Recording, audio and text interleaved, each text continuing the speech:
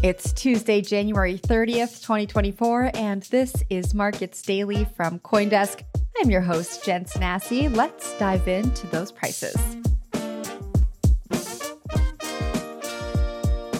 According to CoinDesk indices at 8 a.m. Eastern Time, Bitcoin was trading up 3% over the past 24 hours at $43,358. Ether rose 2.2% over the same time period, sitting at $2,305. Altcoin Solana and Avalanche's AVAX have led the recent crypto rally, gaining 27% and 25% in the last week. Today's mover in the CoinDesk Market Index is LCX, up 25% on the day. In traditional markets, the Nasdaq was up 1.1% yesterday, while the S&P 500 rose 0.76%. Investors are closely watching this week's FOMC meeting, with most predicting rates will not be cut. This week also sees the release of earnings reports from tech giants including Microsoft, Apple, Meta, Amazon, and Alphabet. And in commodities, the Brent crude oil benchmark was trading at $81.27 a barrel. Meanwhile, gold was trading at $2,036 an ounce. For more on the market's action, let's bring in Architecture Partners Managing Partner, Elliot Chun. Hey, Jen, how are you? Great to be here on a day when we had such positive market action. I know. I just talked about those prices this morning. And I also mentioned that FOMC meeting. We've been asking our guests this week what they expect to happen at tomorrow's meeting. What's your perspective on the macro outlook right now? I think we're going to start to hint at some rate cuts. I think we have moved pretty high with interest rates here. I think digital asset and crypto markets have hung in. Regardless of what the interest rates are. And I'd expect some initial signaling towards cuts either later this year or into 2025. And what does that mean for crypto markets? Well, specifically for the financing markets, I think it's an important marker. One, today, with interest rates where they are, it may not be as important for allocators of capital to generate returns, given the free market rate is close to 5%. That has been very difficult, particularly when you compare it to things like yield farming that had single high digits, and you're having a comparison on where to make investments. A risk-free rate of 5% is tough to beat. Now, from a financing perspective, as we think about interest rates moving lower, we think that has a positive effect on investors who are investing into private financing markets, as well as M&A, given that the cost of capital will be less. Let's talk about private financing and M&A. That is really where your expertise lies. Why is it important, before we dive into the specifics, why is it important for traders to watch what's going on in private financing and M&A? Yeah, because they're a fantastic signal for what is to come from a market valuation perspective. You know, instead of looking at the day-to-day, we spend a lot of time looking at the macro crypto market and value created, which is the primary indicator of success. And when you look at previous analogs like the internet was arguably the largest creator of wealth that we have known in capital markets. We feel that marking and following crypto from a value created perspective is wildly important, because that'll help with companies who are generating equity value. That'll help with companies that are generating token value. And that ultimately leads to higher asset prices as we move forward through our industry's evolution. What are the big mergers and or acquisitions that you're watching, let's say, in the last few months? Yeah, last year we had, it was a little bit tougher from an M&A perspective. We were down 30% from 2022 to 2023. Some of the key transactions in the year were Coinbase acquiring One River Digital, which was exciting to see a crypto native company acquire an asset manager. Very important for those funds that are out there today to have an important market for investors, professional investors and fund managers to be acquiring by larger organizations.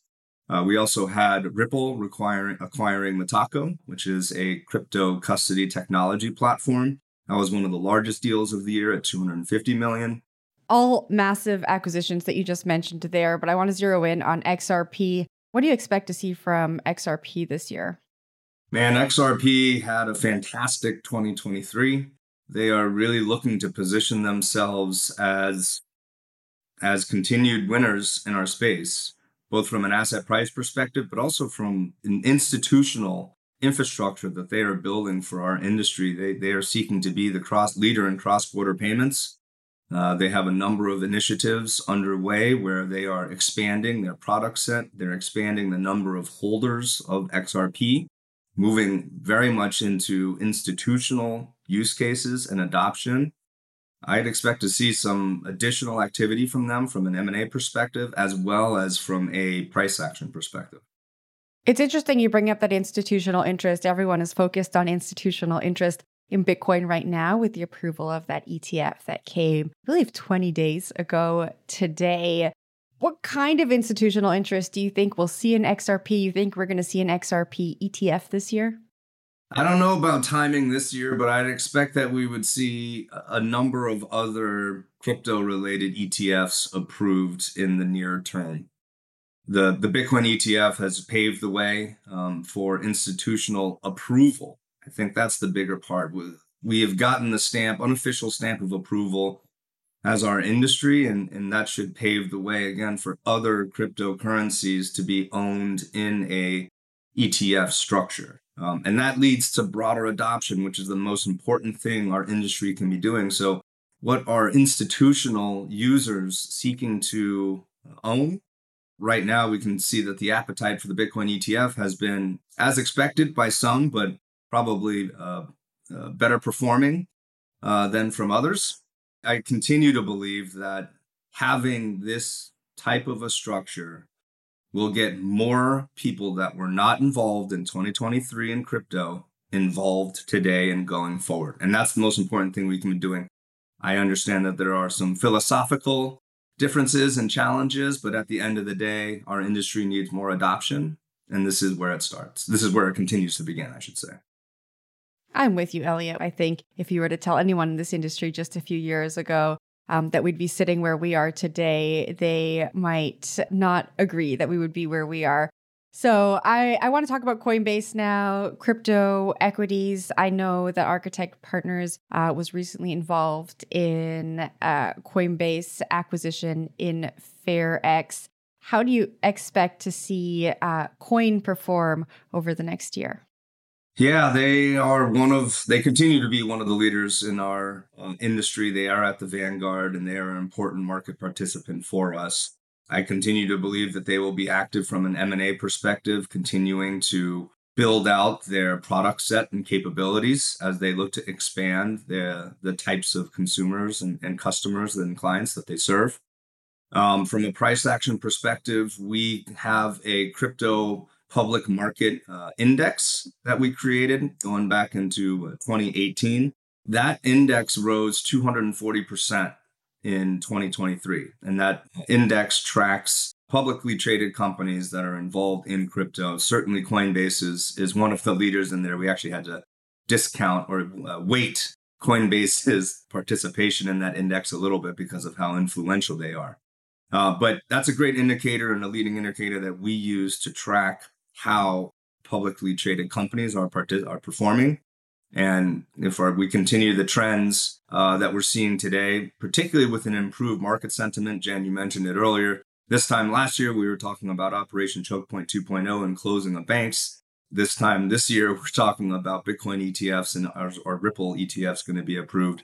When you look at the ETF, Coinbase was dominant, absolutely dominant in the number of custodians that they are playing that role for Bitcoin ETF issuers. It's just impressive what they've been able to do, and expect that type of leading market participation to continue going forward. You mentioned the Architect Public Crypto Market Index.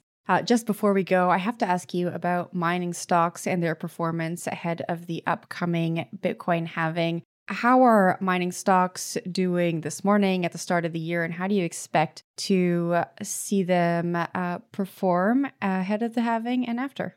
So they have not been performing as well going into the first part of the year. That I don't believe is too much of a surprise. Yes, we have tracked, they typically track Bitcoin price closely. but the halving is a large concern. And I think we're going to see a divergence coming out of the halving. We're going to see how well operationally a lot of publicly traded crypto miners are operating. And we'll see others that aren't operating so well. This is the time when we're going to have the good operators will be outperforming the bad operators. And so really trying to understand those dynamics in terms of pricing, PPAs, the type of data center they're at, their location, the type of power. All those are going to come into play when the halving comes. But it's going to be tough. So make sure that you understand if you're going with a miner into the halving, you better have clear confidence that they are one of the elite operators of that business, because those will be the ones that outperform their peer set. Elliot, thanks so much for joining Markets Daily this morning. Thank you, Jen. Talk soon. That was Architecture Partners Managing Partner Elliot Chun. That's it for today's show.